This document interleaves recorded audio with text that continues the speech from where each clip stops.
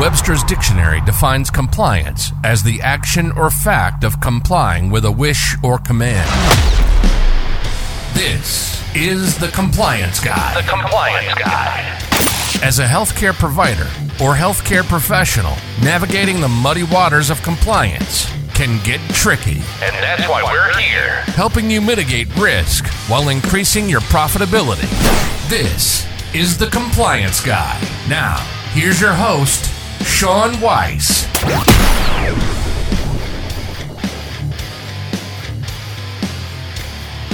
This episode of the Compliance Guy. Today is Thursday, 11th day of May in 2023. And I am joined by two of my very favorite people, Ashley Morgan and Robert Liles. And this is the Compliance Guy, Legal with Liles, Parker. And with that said, we have a great episode today. I'm so excited to do this one, and partly because it was my idea. I reached out to Robert and I said, man, have I got to tell you what's going on. And I should have known. Robert already knew what was going on because he's in the thick of it.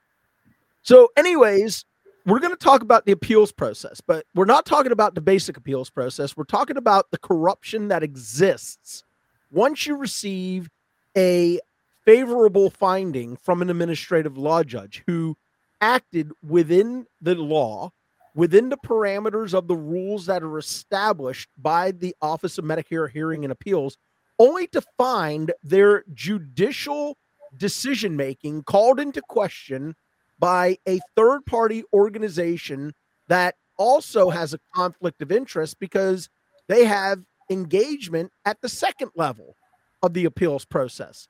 Now, I know there's been a sale of a company and some other stuff, but when one corrupt organization gets out of the way, it just makes room for another corrupt organization to fill their void. And if you could tell that there's a little bit of piss and vinegar in my voice today, it's because there is. So we're going to be talking about a program called the AdQIC. It's the Administrative Qualified Independent Contractor. And they are, quote unquote, the watchdog over the judges at the Office of Medicare Hearing and Appeals. The problem is they're only a watchdog when the judges rule against the reconsideration level, which is level 2, which is the qualified independent contractor. So what I want to talk about, first of all, is, God, I kind of jumped the gun. We need to set the foundation.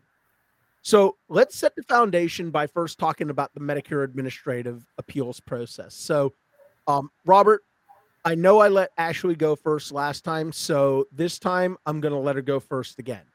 So, Ashley, why don't you lead us into the initial conversation with the Medicare Administrative Appeals process? And then, Robert, I want to get into talking about some of the really specific percentages of how these cases turn out. Okay. So a basic overview of the Medicare appeals process is for a post-payment audit or even a prepayment audit, there is a specific laid out administrative appeals process that providers go through. So for example, in a post-payment audit situation, a provider is typically going to get a initial request for documents, either from a UPIC or potentially from a MAC if it's an ADR, and they'll get a decision. And the MAC is the one who issues the initial determination. It comes in the form of a demand letter, and that starts providers' appeal rights. And so when a provider gets a demand letter, they have an opportunity to file for a level 1 appeal, which is called a request for redetermination. That goes to your Medicare administrative contractor, and they will issue a decision. And you have 120 days to file that appeal. Then they usually issue a decision within 60 days. Once you get that first level decision back, then you will have an opportunity to file a level 2 appeal, which is called a request for reconsideration. That goes to a qualified independent contractor. We call that the QUIC. And they also will issue a decision within about 60 days. And then once you get your quick decision, your reconsideration decision, you do have an opportunity to file a request for ALJ hearing, and you get 60 days to file that request for ALJ hearing. And they're supposed to do a hearing within a certain amount of time. There's been a very long backlog for a significant period of time. They've been working through that backlog. We are seeing cases get scheduled for hearings in a more timely manner now. But, historically for the last, several years, it's been, anywhere from a 2 to 5 to 7 year wait to get a hearing scheduled for an ALJ hearing. And then once you have the hearing and you get the ALJ decision back, which historically also has taken a long amount of time. I've had cases that after we actually finally have the hearing, it takes at least another year to get the decision. But once you get that decision back, there is another level of appeal at the Medicare Appeals Council. And if a provider has an unfavorable decision, obviously they can exercise their right to appeal to the Medicare Appeals Council. But if they get a favorable decision, then there is a group that Sean referred to called the AdQIC, who reviews that decision and can escalate it to the council for review, to review the ALJ's decision to see if it was correct. So essentially they're appealing the case on behalf of CMS. So a couple of things. It's a great breakdown.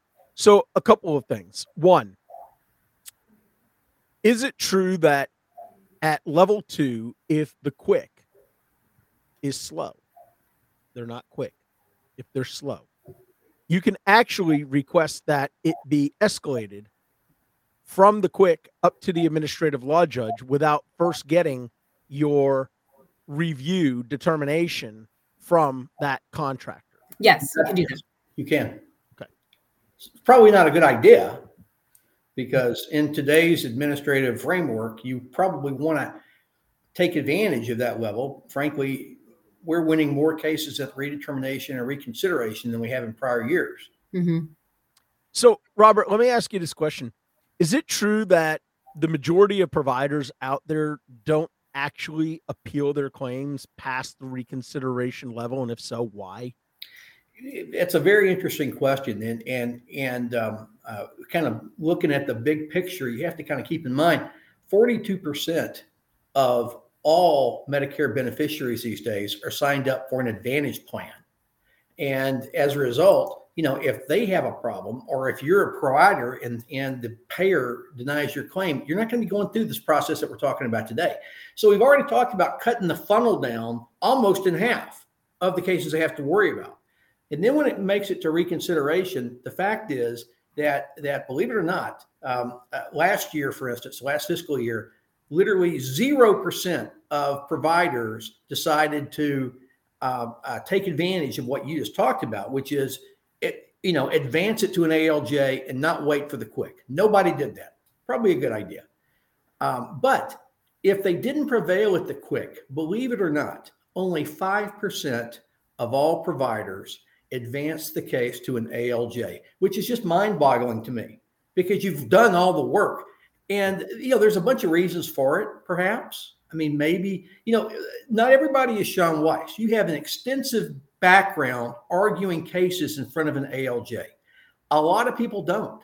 And, it's one thing to submit something in paper. It's another thing to have to get on the phone or a video these days and actually talk to the judge and explain why you feel what you feel and why this qualifies for coverage and payment. That may turn some people off. It could be that I think the most important reason is because you can only put off recoupment until you get that decision. Okay. And, a lot of providers will just say, I'm just got to throw in the towel. I can't go through this any longer. Let me ask you a quick question. It's a little bit off topic, but it's on topic.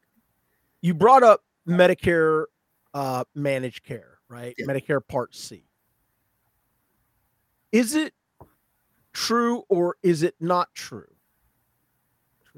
Is it true or false that a Medicare Part C program does not have to follow the rules of traditional Medicare? That's true. They do not. They do not. So if United Healthcare as an example, says, we don't subscribe to the coverage guidance issued by Medicare. And under our Medicare Part C program that we administer on behalf of CMS, we don't want to cover this service, or we're going to make it so restrictive that, the providers can't comply with it. You said that United Healthcare, as an example, has a right to do that, to say, we're going to institute United Healthcare's policies over this Medicare supplemental plan. Right? Mm-hmm. Okay. So my question is, if CMS pays for a service and they say, absolutely, and this is our national coverage determination, but United says, absolutely not. We're not following Medicare. We're not playing by their rules. If you file an appeal on a Medicare supplemental plan, who does it get filed to? It goes with the Advantage plan. It does not go through the traditional Medicare appeals process. And that is horrible. Mm-hmm. Because providers nor beneficiaries, and I hope our listeners are paying very close attention to this, because this is where the train goes off the tracks. Because you have the first part of the verbiage, which is Medicare, but then you have the second portion of that, which is supplemental plan. Mm-hmm. I have my mother who calls me all the time. It's so expensive, Sean. Medicare Part B, I'm paying so much money for it. J.J. Walker and Joe Namath say that if I go on to the Medicare Humana plan, I get free meals, I get free transportation, I get everything for free. I get hearing, dental. And I said to her, listen, you're lucky I'm your son and I love you, because otherwise this conversation would go completely differently. You are not going on to a Medicare supplemental plan because there is nothing for free.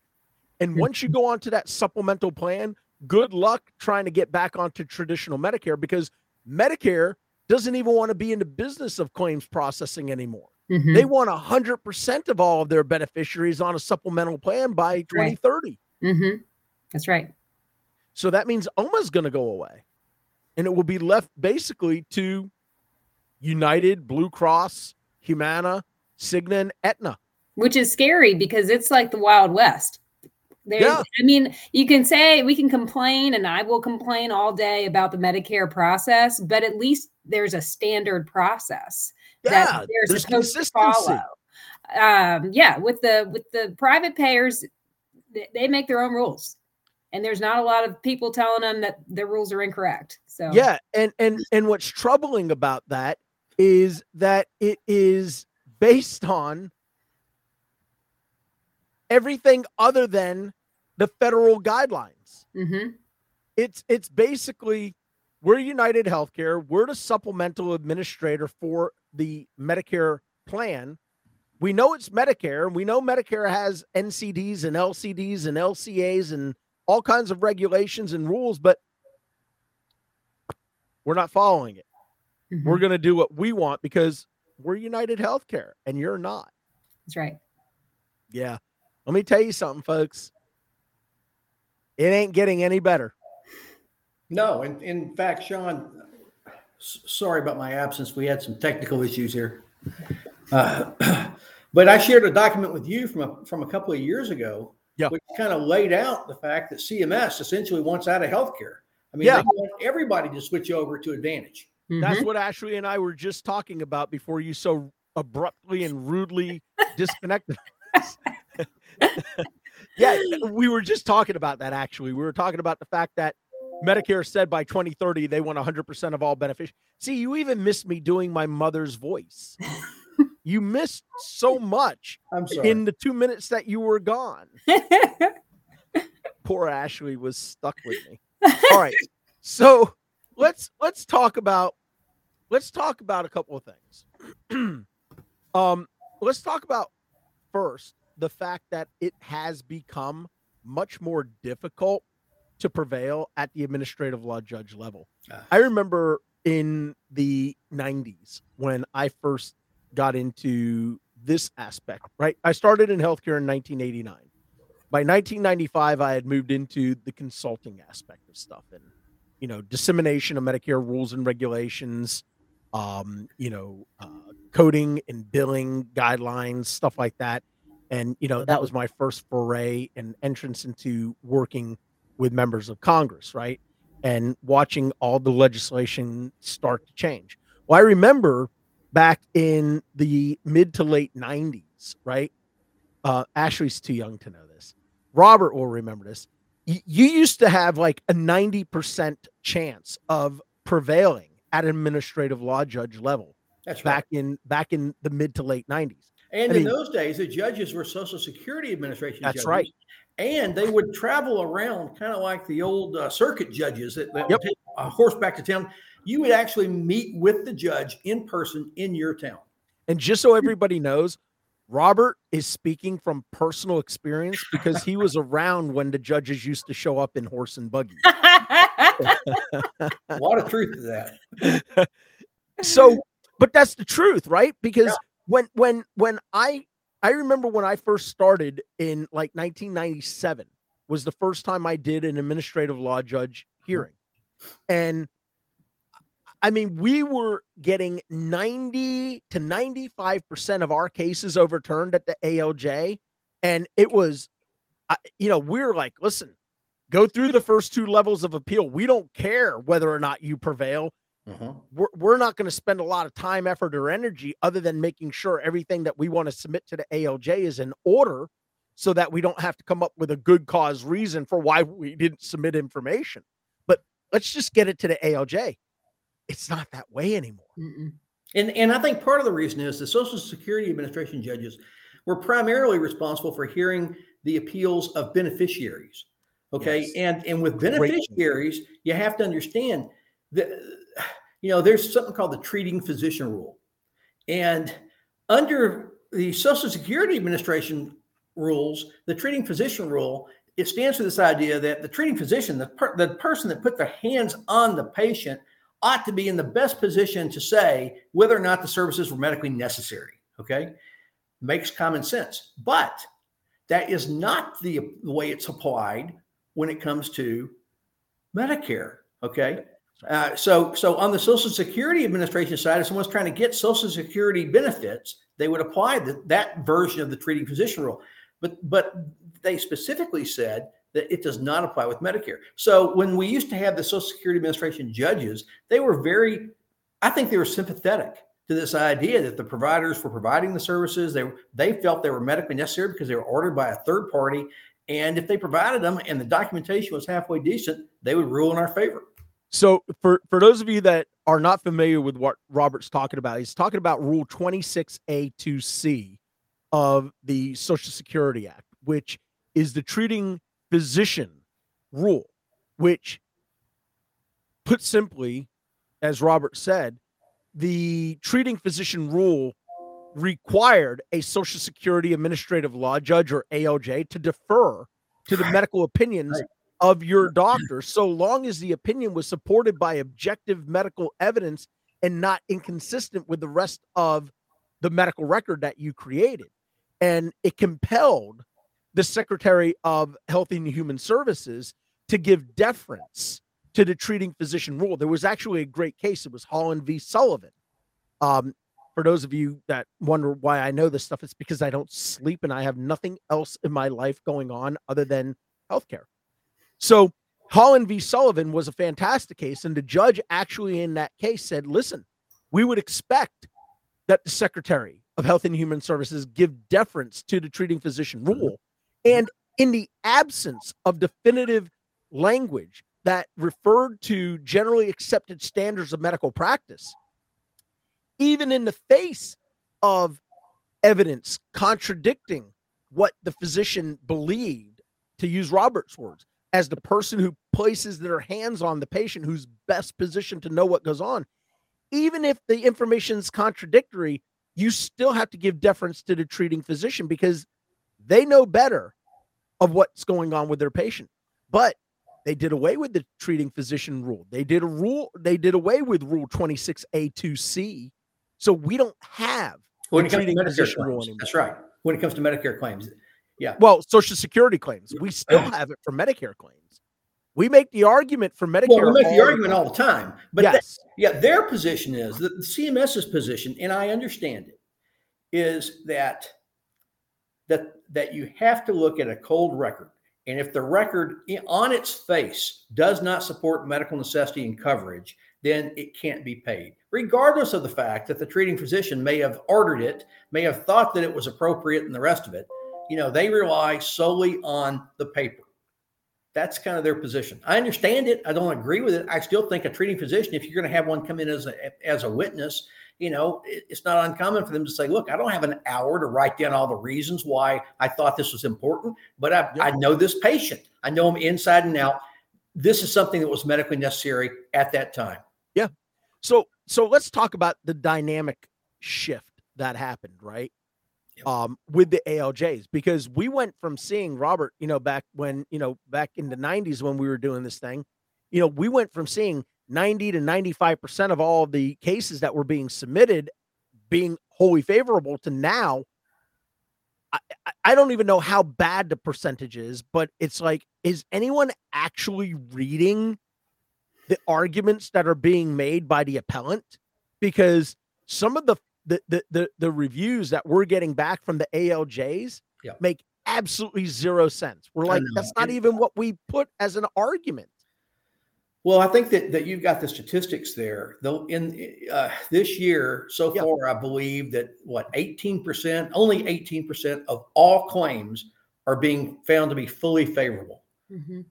Now that's if you take the claims globally, 1 million claims that they're looking at. That's not the cases necessarily, but that's a sea change. I mean, that's and the problem which kind of leads to the real reason we're here to talk is, if you're only going to win 12% of the claims, and then you've got this third party that comes in afterwards, and the ones where you did win, they start, second guessing the judge, who we all agree is overworked, underpaid, and is having a hard time getting these decisions out. Okay. So they don't put all the time into them that they would love to put into them, probably, to be as thorough and as solid in their decisions as they'd like to be. The AdQIC, essentially, if it involves one of about a dozen different areas, they will be the first to file a referral. Now, it's not called an appeal; it's called a referral. But let's be real; it's an appeal. Mm-hmm. Okay, and essentially, they're looking over the ALJ's shoulder and they're saying, "No, we don't like that. We don't like that you kicked this out or that you didn't like the extrapolation. We're going to refer it, appeal it to the council." And then the council, it's really a fix. The whole thing is just a charade, because then the council supposedly on its own motion, which is ridiculous because they didn't even know about the case until it was referred to them by the AdQIC, on its own motion decides to look at it. Okay. Yep. So that's kind of how, from a mechanical standpoint, it takes place. Well, I got to tell you, Judge Allen, who's the chief administrative law judge, is not happy about this. I can tell you that right now, because his attorney adjudicators, his ALJs, they're supposed to be de novo cases. They're supposed to be able to rule based on, not precedent, not prior cases or case law, right? Because this isn't federal district court. This is Medicare rules and regulations, which we all know, we're dealing with a bunch of quasi regulations. We're dealing with, sub-regulatory guidance documents outside of NCDs, right?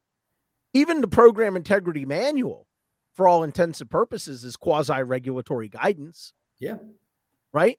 Yeah. So they don't put that through the Federal Register. No. So at what point does somebody stand up, raise their hand and say, this is a bunch of garbage. This is a scam. And can we talk a little bit, Ashley? Am I correct in the fact that there is a conflict of interest between the level 2 qualified independent contractor versus the AdQIC? Is there a conflict of interest? Because I know at one point they were owned by the same parent company. At one point, they were. So Maximus did used to be the AdQIC. The AdQIC was sold. Maximus sold the AdQIC, I believe, in 2020. So they no longer own it, and it has not been disclosed who now owns the AdQIC portion. So I'm not sure who it is now. But Maximus, it's the wife of the former owner of Maximus. Does Stark apply in that situation by chance? Or the anti-kickback statute? Does something apply there? Probably not. Go ahead. I'm sorry. I'm just in a mood today. I'm telling you. But you're right. Maximus was a quick. They were quick. So they were deciding decisions of reconsideration that were then going on to the ALJ. And then they're the AdQIC that's going to refer them up to the council. And some people will say that, yeah, that's 2 bites of the same, you get 2 bites of the apple. Mm-hmm. I mean, in criminal law, they call that double jeopardy. It's a mess, Sean. It really is. And I don't blame the judges. I don't even blame them about the fact that the numbers have gotten so low. I mean, frankly, if you look at the numbers over the last quarter, they're higher than they were the end of 2022. Yeah. Now, Ashley and I have our own thoughts about that. I think that these guys are so under the gun and under the microscope that they're pushing this stuff out. And if you have a reasonable argument, we've seen a lot of cases that we've won. Mm-hmm. But I think the days when we used to win most of them, Sean, are over. Those days are over. And I do think a lot of it has to be attributed to the fact that it's a different mindset of ALJ than what we dealt with the Social Security Administration. So that, I know there's a lot of other questions because I want to talk about the AdQIC program itself, right? I want to talk about, the steps of it. But I want to jump forward because my mind is just racing right now. So are in your opinion, are you saying that, like what I said previously, which was, hey, in the old days, we used to say, don't worry about level 1 or level 2. Let's get it to the ALJ because we know we're going to prevail there. Are we now at the point of saying, let's not worry about the first 4 levels of the Medicare administrative process? Because that's all it is. This is not a legal process. They don't have control over life, liberty, or freedom. Right? This is administrative. I think we've turned it back on its head. Now what we say is we'll worry about the ALJ if we ever get there. Right.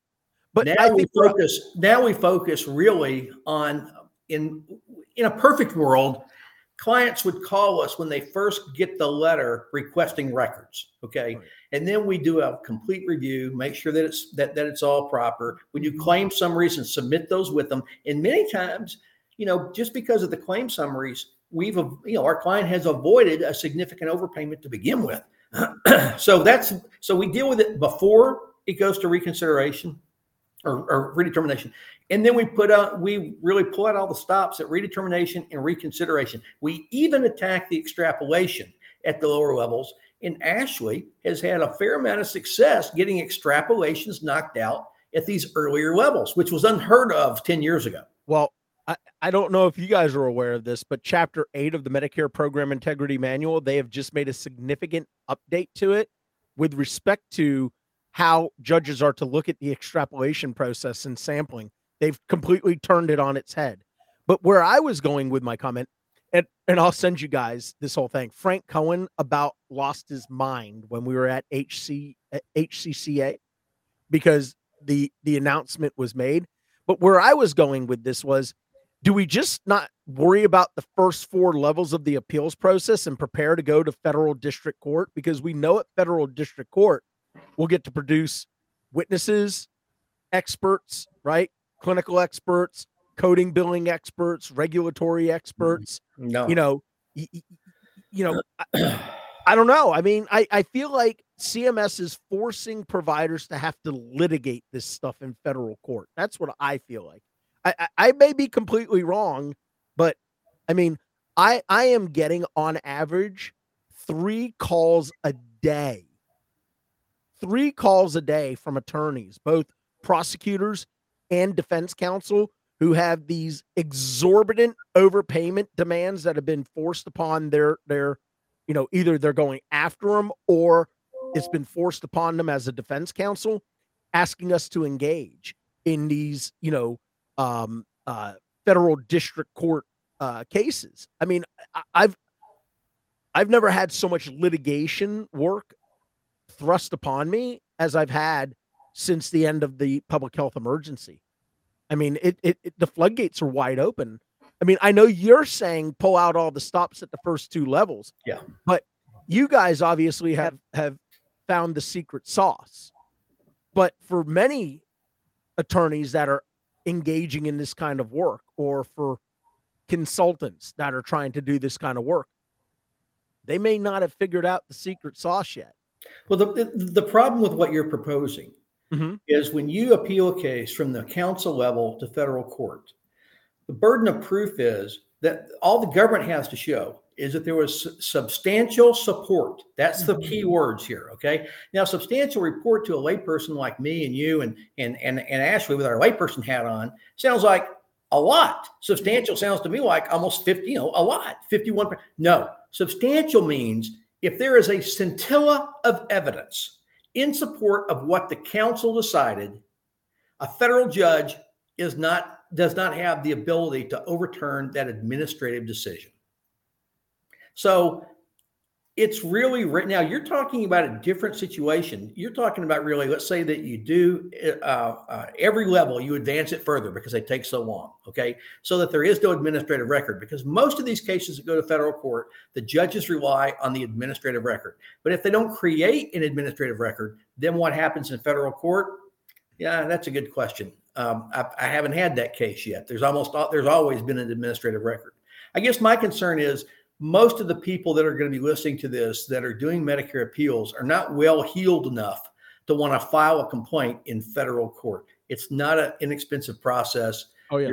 And the other thing to kind of think about is, and this is something that people don't like to talk about, but when you file a case in federal court, you're taking it out of the realm of administrative folks, and you are putting that case file on the table of a federal prosecutor. Mm-hmm.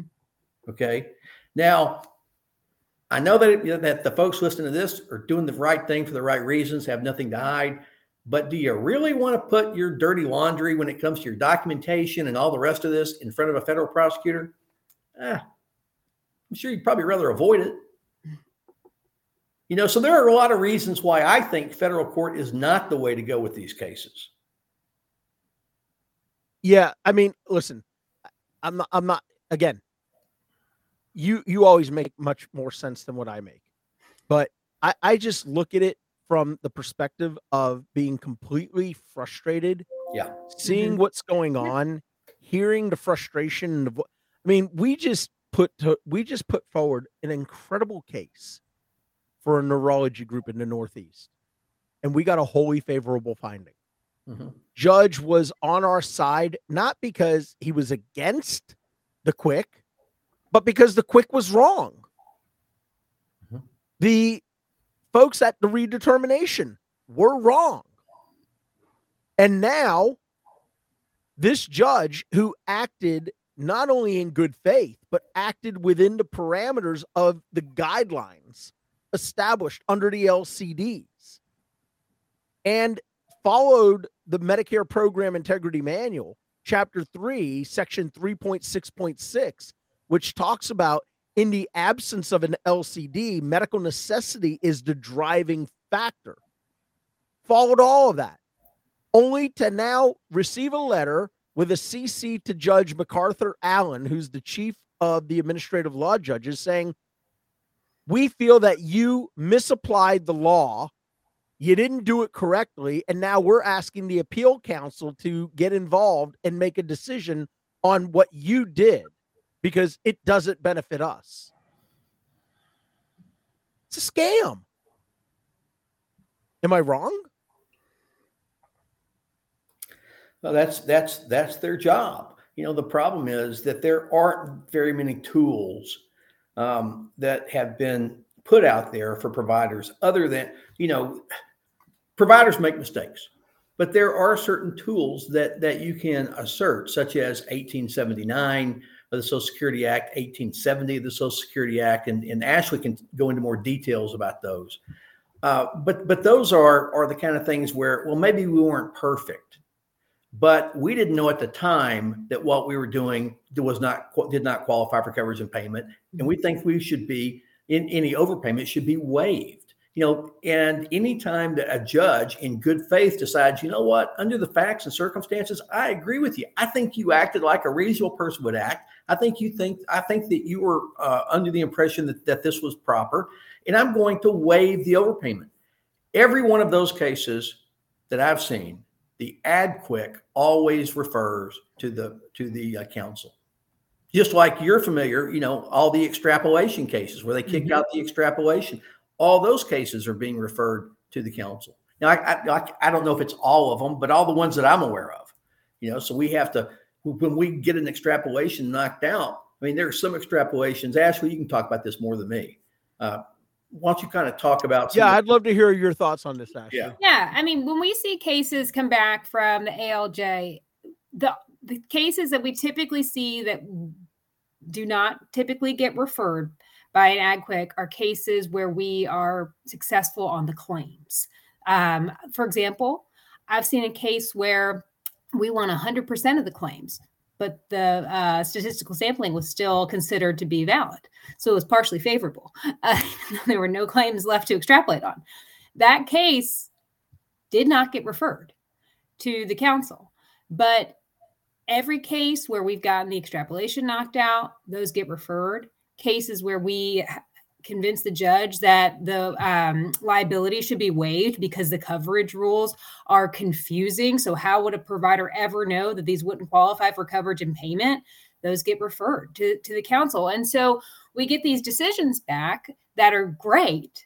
But we have to go to our clients and say, listen, we got this great result, but we have to sit and wait for 60 days because there is a very good chance that this will get referred to the counsel. And the problem with that too is that the AdQIC waits until the very last moment to notify you that they're going to appeal. And if you only are successful, or sorry, I shouldn't say it like that. But if they throw out the extrapolation, but they find that a large number of the claims are still do not qualify for coverage and payment.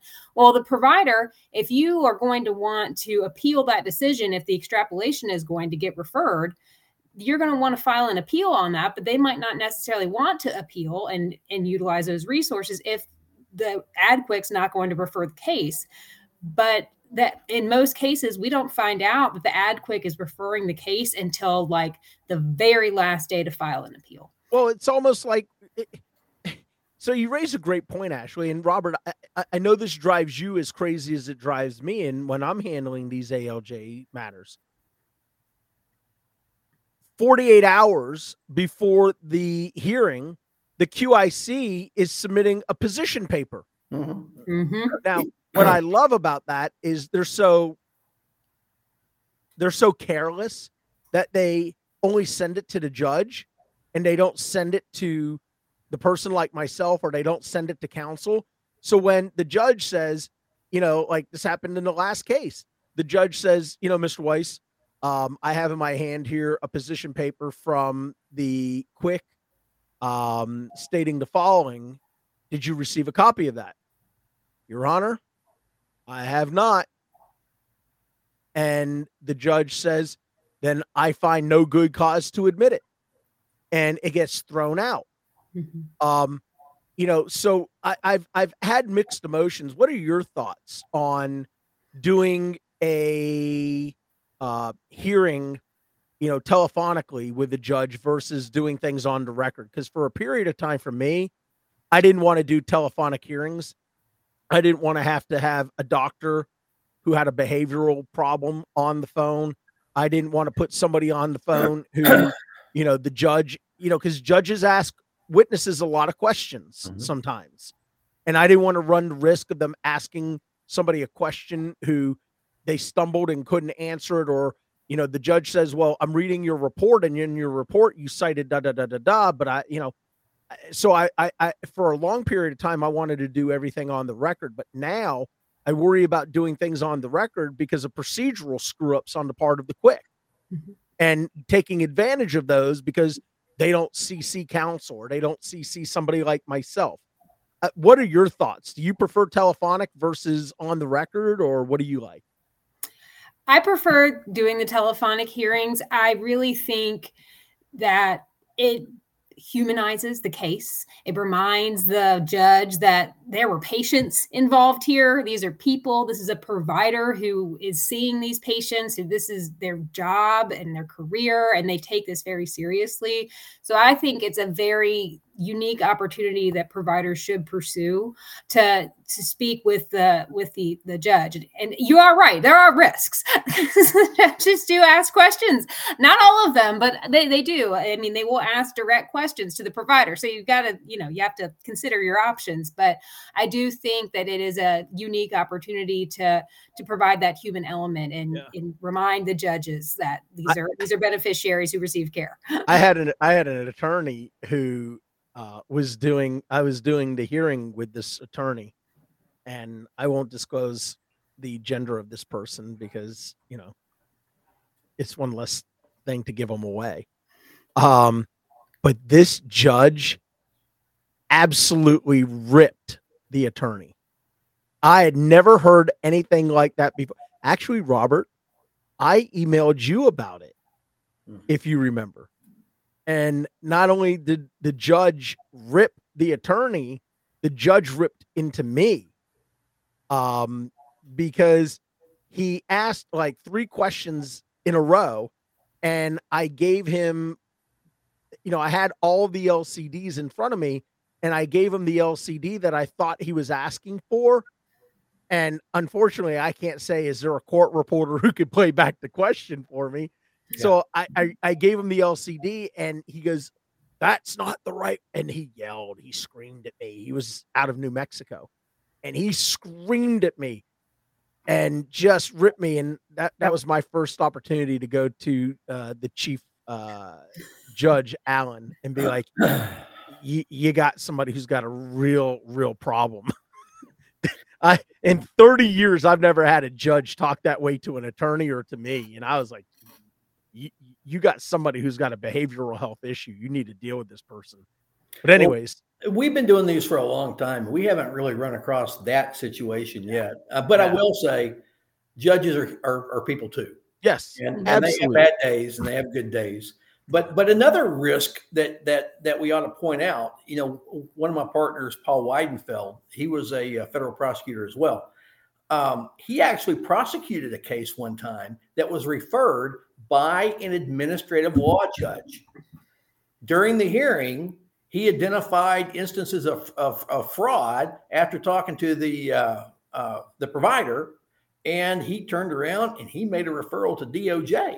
So, that's something else to kind of keep in mind is that, you're on the record. This is sworn testimony, and you can't be making things up. You can't be making false statements, because if you make a false statement, that in and of itself can be the basis of a crime. And DOJ does take these cases. Yeah, there's no doubt. Look how overzealous some of these prosecutors are with the cases that they're bringing. There's no doubt. Yeah. So we started to talk about some of the reasons for an AdQIC to make a referral to the appeal council. Mm-hmm. Are there any of these specific reasons that really jump out to you that make you say, this is something that attorneys, consultants, the providers really need to understand the risks that could, be out there looming in the shadows about the referral that gets made after an ALJ? I think just to be aware and to tell your providers when they're going through the administrative process that they need to be prepared and a little bit guarded in, their optimism, because of the fact that there is this AdQIC that will review the cases. And if they do have a success on a statistical sampling extrapolation, if that gets invalidated, there's a very good chance that that's going to get referred. If they win based on Section 1879 or Section 1870, very good chance that those are also going to get referred. So I think you just have to, and I also think that knowing that, you have to go in, if you're helping a provider go through the appeals process, you have to attack every portion of the decision. You can't just attack the extrapolation. You can't just argue it on waiver. You've got to attack the claims as well. Because like I said, I've seen a case where we won all the claims and the extrapolation was still valid, but there's no money left to extract. I love that both you and Robert brought up 1870 of the Social Security Act, because again, to reiterate what Robert and you both said a moment ago, the statutory provision holds that if a provider is without fault and adjustment or recovery would defeat the purpose of Title II or Title 17 of this, I had to stop for a minute and remember my Roman numerals. Title 17 of the Social Security Act and would be against equity and good conscience, liability may be waived. The whole equity thing is where I think the AdQIC looks at it and says, nope, we don't believe in equity.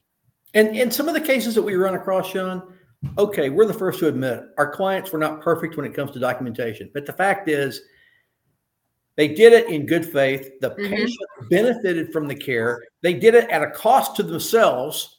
And now the government doesn't want to pay for it. Now, if this was anybody else out there in private enterprise,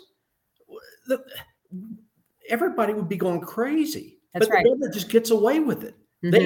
That's the big secret that nobody wants to talk about. They want providers to provide these services, but they don't really want to pay for them. Well, remember, you could sue the government, but guess what? How?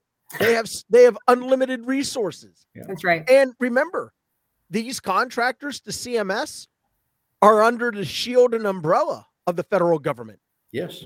So they have the federal government's budgets and attorneys to defend their potential illegal activities, or at least unethical practices of business. How crazy is that if you wanted to sue the UPIC, chances are, and this is in the program integrity manual, a federal prosecutor will be defending them, even though they're a private for-profit organization. Well, it's because they're a contracted bounty hunter of the government. They're under a government contract. So under GSA rules, they're protected entities. Well, I mean, the AdQIC, it's supposed to do, it's very interesting. If you actually look at the AdQIC's homepage and look at their primary duties that they have listed, nowhere on there do they say, one of the things that we do also is review the ALJ decisions and decide if we're going to appeal them to the council. No. I mean, you have to dig around on the website to even find any evidence that they're doing that. Well, of course, because it's a hidden agenda. No, it's a mess, is what it is, and it's hard to explain to clients because they're already paying a lot of money to take through the administrative appeals process. They've waited a long time to get this far. The government is either they've had to pay it back in full, or they're having to make payments, and they're having they're having their monies recouped. So they're under financial stress. And then now you have to tell them, I know we won, but hold your horses. That's right. Yeah. Unbelievable. All right. We're going to end it on that note, which unfortunately it's not a positive note, but it is a note nonetheless. So, as I've enjoyed listening to Ashley and Robert talking, I've been distracted by what appeared to be somebody else in my camera. And I realized that it's not that I don't have a chiseled face anymore. It's that I have such an abundance of facial hair that it has made me look like Jabba the Hutt. So immediately at the conclusion of this podcast, I will be going and shaving my face. All right. So again, I want to say thank you so much to Ashley Morgan and Robert Liles of Liles Parker for always taking time out of what I know are incredibly busy schedules. At least they are for Ashley, and coming on and joining me and providing such a wealth of information and such incredible insight. And one of the things that I want to say about Robert, and I mean this from the bottom of my heart, not only is he one of my closest and very best friends, over the last couple of decades, he's one of the most brilliant minds when it comes to the law. And one of the things that Robert always does, and why I think these segments are quickly becoming the very best segments that we offer from a content standpoint, is the amount of preparation that Robert actually does. And these sessions, I promise you, are not scripted. But Robert and Ashley are such consummate professionals that they spend an exorbitant amount of time to do critical research to make sure that what we provide, especially me, who sometimes just spouts things out of my head, to make sure that what we're giving is factual, authoritative, and well-sourced, cited information.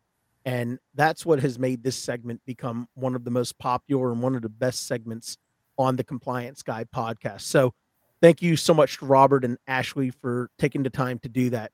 As always, I want to say thank you to each and every single one of you all for tuning in, logging on, and hanging out with me just for a little while. Robert and I are going to be together coming up later on this year at the AMBA conference. And we're also going to be doing a panel discussion together later this year for the PMI annual conference. Good. So I'll see you in San Antonio. Yes. Well, they're talking about it now going virtual. So I know. I did not know that. Yeah, I got a call on that. But anyways, we'll take that offline. Our listeners don't really care about that aspect of it. So listen, that's going to do it for this week. We will be back next week with a brand new coding and compliance roundtable on Monday. Can't wait for y'all to join us.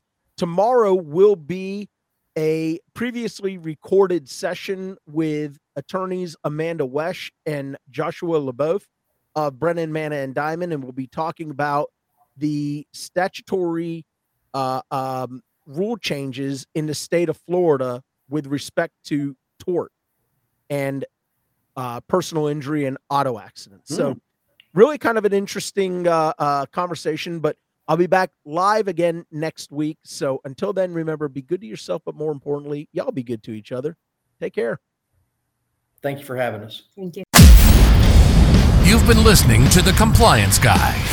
Sean has been doing this for 28 years. He holds 10 national board certifications. He's a partner and the vice president of compliance for Doctors Management, LLC. He's a subject matter expert in federal court. He's lectured at the most prestigious institutions. He's engaged with members of Congress in both chambers. So what we're saying is he's qualified? We hope you've enjoyed the show. Make sure to like, rate, and review. And we'll be back soon.